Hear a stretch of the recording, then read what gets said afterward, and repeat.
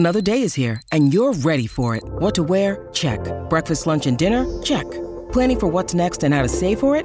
That's where Bank of America can help. For your financial to-dos, Bank of America has experts ready to help get you closer to your goals. Get started at one of our local financial centers or 24/7 in our mobile banking app. Find a location near you at bankofamerica.com/talktous. What would you like the power to do? Mobile banking requires downloading the app and is only available for select devices. Message and data rates may apply. Bank of America N.A., member FDIC.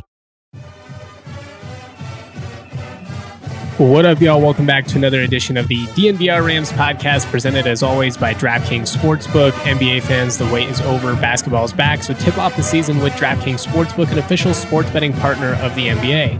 New customers can make any $5 NBA moneyline bet and get $200 in free bets if your team wins. Check this out, though. In addition to the usual bets, everyone can boost their winnings up to 100% with DraftKings stepped-up same-game parlay. All you have to do is go to the DraftKings Sportsbook app, opt in, place a stepped-up same-game parlay with payouts bigger than ever. DraftKings Sportsbook is where I go to bet on the NBA.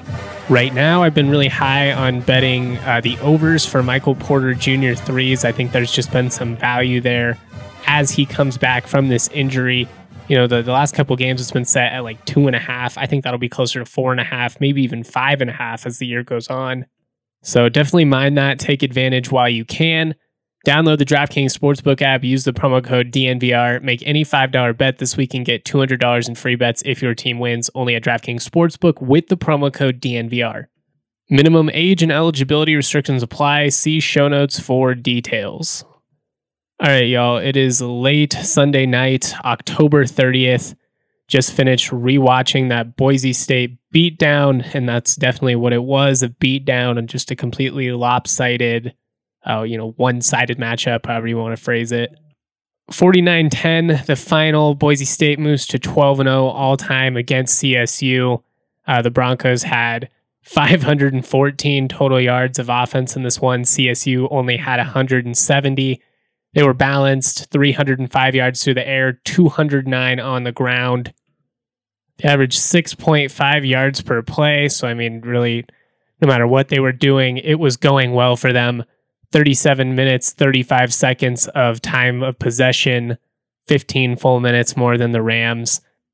And it was, reflected in the total play count. Boise State ran 79 total plays in this one, 79 total plays at 6.5 yards per play. The Rams, 46 total plays, 33 less than Boise for 3.7 yards per play. I'm going to get into some takeaways from this one, give some positives, give some negatives. I wanted to start here by opening with just the fact that I was dead wrong about this being a competitive game. Said it all week. I felt like the Rams were going to have an opportunity to be in it. Could not have been more wrong. I did, however, successfully point out the areas of the game that were going to be key, in determining whether the Rams were able to keep it close. I talked about, third down efficiency, how Boise State had been really good on third down on offense and even better at third down defense. That showed in this. CSU 1 of 12 on third down. A lot of that had to do with the inability to run the football and constantly being in third and long. But it was definitely a big factor in the outcome. CSU just couldn't keep the sticks moving. They couldn't stay on the field. Conversely, Boise 5 of 10 on third down, 50%. That's a great spot to be in. And they just really weren't in third and long very frequently. And that's because they were able to rip off, chunk play after chunk play, largely through the air. And we talked about that going in. You had to try and limit the explosive plays. That CSU had done a relatively good job of doing that against Hawaii, Utah State, and Nevada.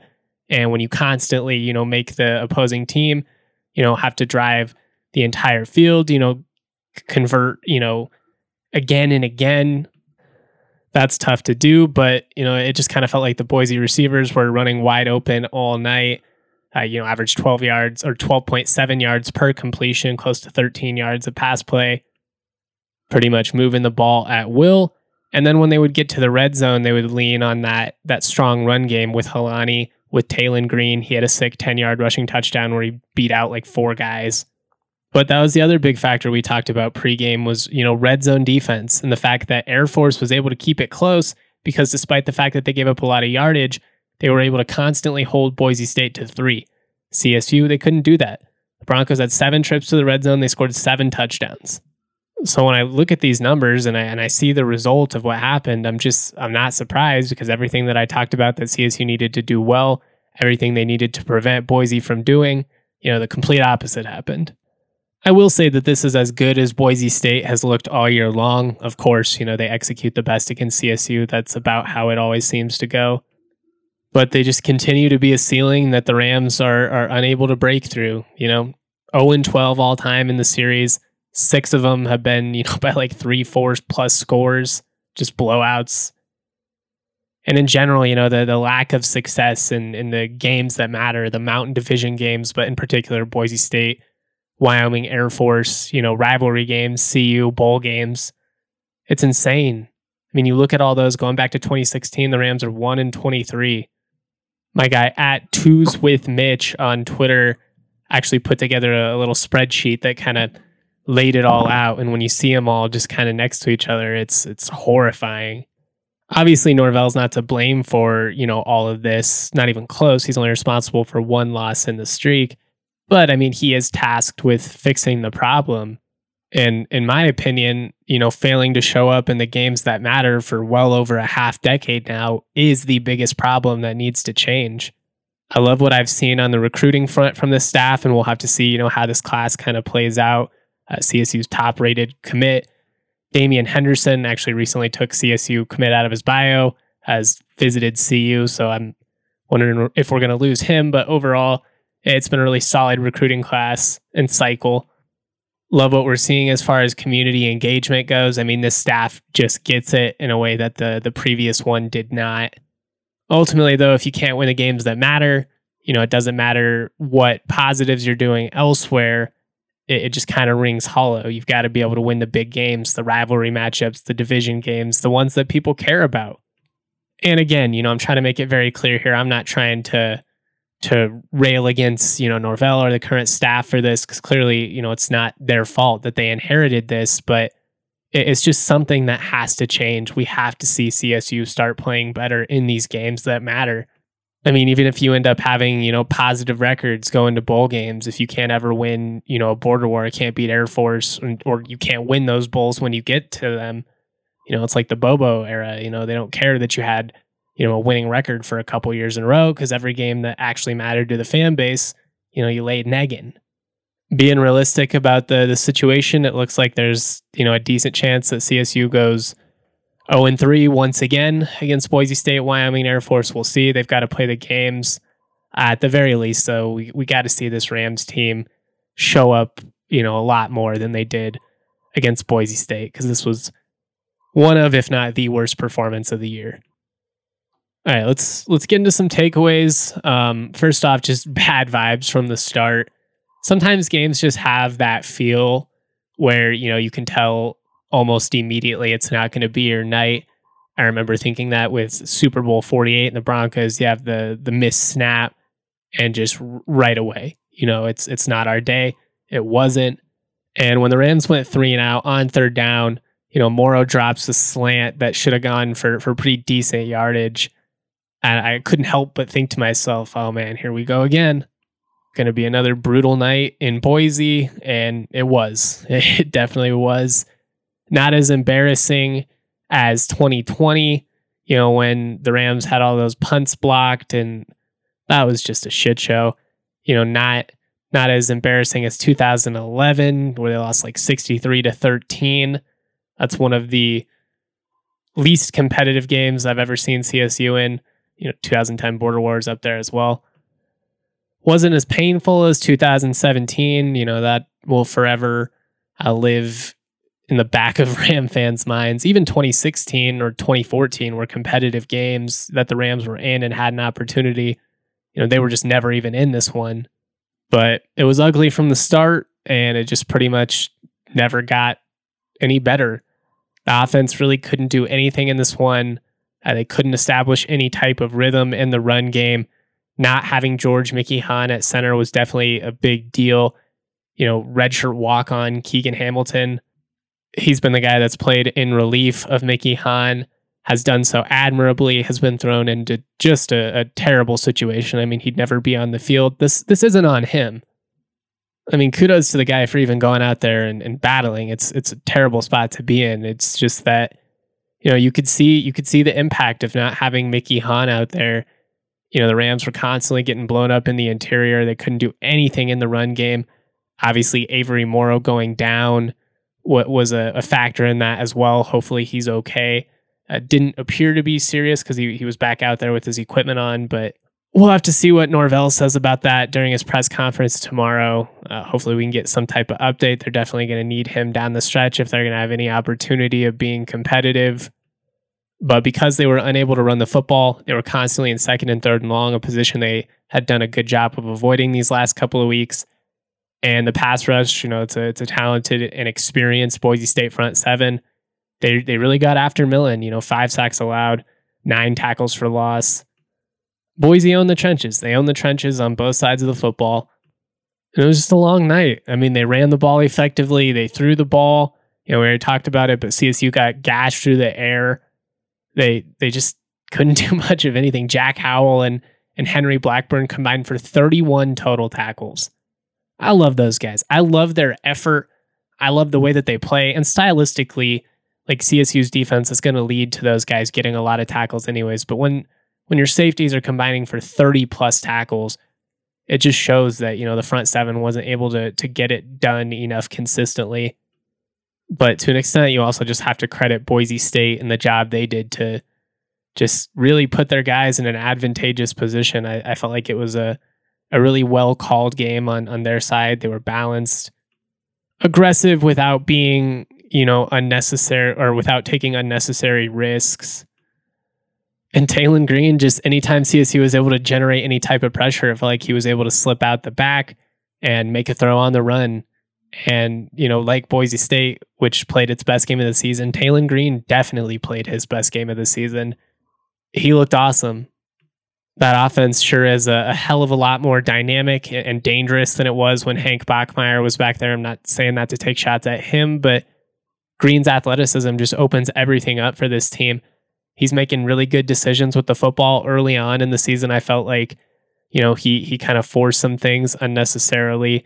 He's really improved as a passer in a short amount of time. Pretty scary to think that he's only a freshman, could be torturing CSU fans for quite some time to come. A tough night for the CSU corners. Cobbs is a talented receiver on Boise State's end, but that was as open as I've seen them running all year. It just kind of felt like whatever they wanted to do, they were able to do it. Not a lot of contested catches, a lot of situations where Green was able to hit guys in stride, and then they're able to create even more, yards after the catch. You do need to credit the play calling, and more than anything, you need to credit Green and his playmaking abilities and his decision making. But I was definitely discouraged with what we saw from the corners in this one. I feel like they'd been playing pretty decent football, or even good football, above average football in some situations for about a month, and they didn't have a good night. The pass rush was also not able to get home as much as we've seen in recent weeks. Some of that has to do with, they're really double teaming Mo Kamara a lot, and Onyechi's actually doing a pretty good job of taking advantage of that. I also want to add that, the defense, they were on the field all night. They had to defend short fields constantly, especially early on. But, 7 red zone trips, 7 touchdowns allowed. That's just not going to cut it, and they would be the first to tell you that. Got to be able to bend and not break. Unfortunately, they snapped like a twig. It's going to happen. There's going to be long nights for the defense. They're not going to be perfect every week. I'm not worried. I very much like what we've seen, from Freddie Banks this year. But when you're giving up explosive plays, when you can't get off the field on third down, when you're giving up red zone touchdowns, not creating very many plays for loss, not creating turnovers, you're not going to be successful very frequently. I'm going to get into some positives and negatives here, but real quick, do want to shout out Game Time, the hottest new ticketing site that makes it easier than ever to score the best deals on tickets to sports, concerts, and shows. If you've ever dreamed of sitting in a seat you never thought you could, 50-yard line maybe, courtside, behind home plate, floor seats at a concert, it's possible with the Game Time app. The biggest last-minute price drops can be found on the seats you never thought you could buy. I'm telling you, you're not going to find a better deal this season on Rams tickets, Nuggets tickets, Avs tickets, whatever, than you will with Game Time. Created by the fans for the fans, and they guarantee the lowest price. If you love DNVR, you're going to love Game Time. The best way to support us is by buying your tickets through the link in the podcast description. Join over 15 million people who have downloaded the Game Time app. Score the best seats to all your favorite events. I also want to tell you guys about Green Mountain Dental Group. The most rewarding thing about DNVR is seeing the connections made through our listeners in the community. Green Mountain Dental is an OG partner of ours and major Colorado sports fans. They've been a supporter of DNVR since the very beginning. We've had countless fans, even our own staff convert to Green Mountain Dental, and nobody has ever looked back. Located just 15 minutes outside of Denver in Lakewood, shout out Lakewood, CSU alum Dr. Ben and his team have you covered from general dentistry to like regular cleanings, orthodontics, such as removing those pesky wisdom teeth and everything in between. And what's really cool is if you tell the team that DNVR Sports sent you, you're going to get hooked up. You can get a $300 discount for full orthodontics treatment if you're a new patient. If you mention DNVR Sports, you can get a free set of bleach trays, a $350 value, with a new patient cleaning, exam, and x-rays. Lastly, for all the hygienists out there, Green Mountain Dental is hiring. Full-time and part-time positions are available. They're willing to work with your schedule, as well as offering a great benefits package with healthcare, and PTO. To make an appointment and find out more information, check out their website, greenmountaindentalgroup.com today. All right, this, obviously was a beatdown. Not going to go on and on. There's really only so much you can say. But some positives. Justice Ross Simmons catching that bomb, an example of what the offense can be when things go right. Obviously, we haven't seen enough of it, but there aren't very many freshmen that can hit that play in stride. Just a perfect throw from Millen. Perfect route, perfectly placed, and perfectly timed. If you can give Millen time, he likes to rip it downfield. That's definitely going to be a big factor in the offseason. They've got to, add depth to this offensive line. But just to see that play was really encouraging. Been a long time since CSU has had a quarterback that can make that type of throw and perfectly time it, drop it in a bucket like that. Obviously, Jack Howell and Henry Blackburn, 30 plus tackles. That's insane. Henry had a phenomenal strip sack as well. Gave the Rams an opportunity to score. Those two guys just play with so much passion regardless of the score, and they're the future of the defense. Quiet game for the pass rush overall, but I feel like CJ Onyeki is making the most of his opportunities. Kamara is getting double teamed quite a bit, and CJ is winning those one-on-ones. He's able to pressure the quarterback consistently. He's had some big hits. We need to see this pass rush get home a little bit more frequently over these next couple of games, produce some more sacks, some plays for negative yardage, both in the pass and run game. But he's definitely been a big time addition for this team. They were able to get Torrey Horton the ball a little bit more, had 6 catches on his 8 targets. You need some of these young guys to start making plays more consistently. It was great to see Lewis Brown break out against Hawaii. Justice Ross Simmons, had the one big catch tonight. You just need more of that. They're constantly doubling Torrey Horton. He's able to make some plays, but if he's getting a double, that means everybody else is getting single coverage, and they've got to be able to take advantage of that. I understand they're young. I understand it takes time to get comfortable, with what you're doing at game speed, but they've got to figure it out as this season goes on, or it's just going to be tough to score. And the Rams could go a whole year without scoring more than 20 points, which would be pretty crazy. A couple of more positives. CSU did have 3 punts inside the 20, and Michael Boyle made a 41-yard field goal. Didn't feel like it was a great special teams night. Didn't feel like it was a disastrous special teams night like 2020 either. As far as some negatives go, the score, but third down both ways, the Rams couldn't stay on the field on offense. They couldn't get off the field on defense. The penalties have been really maddening, especially the pre-snap stuff, delay of games, false starts. That type of stuff will really drive a coach insane. It drives me insane. I can live with effort penalties, but just the lack of focus, that type of stuff, that's frustrating. I know it's a young team. I get they've had a lot of, movement inside the lineup, very little continuity. But you look at a guy like Tanner Arkin, he's gotten way too many false starts the last couple of weeks. Very talented player with a bright future, but he's got to knock that off, got to know the snap count. And then I would just say the sacks allowed. It was kind of a result of the situation of not having any success on first or second down, getting blown up in the interior, constantly just having 3rd and 1 million to go. But definitely an area you'd like to see improvement next week. What's, a little bit scary from CSU's perspective is you're facing a very similar opponent in San Jose State. They have arguably an even better front seven, very experienced defense with a ton of talent. They're physical. And then offensively, they've got a rejuvenated offense due to the transfer portal. Trevin Cordero, dual threat quarterback, comes over from Hawaii. They land Elijah Cooks, a couple of Nevada receivers. Cooks currently leading the league in receiving. So we'll see. We'll have to see how the Rams can adjust. San Jose State hasn't been blowing out teams, the way Boise State did tonight, but could be another long one. We'll just have to see if they're able to adjust or not. Hopefully they're able to get George McKeon back, get the passing game going a little bit, get that run game going again. We shall see. But that's all I've got for this one. Again, I'm not going to go on and on. There's no point. There's only so much you can say about a 49-10 game. But, we need to see the Rams play better in the games that matter.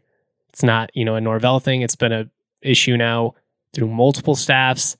It's probably a big part of the losing culture, and maybe getting rid of some of these other guys is going to help with that moving forward. But one way or the other, it's got to get better. Point blank, period. All right. Shout out to the presenting sponsor, DraftKings Sportsbook. Make sure you use that code DNVR when you sign up. Hope you guys all have a safe and happy Halloween. Much love, y'all. Peace.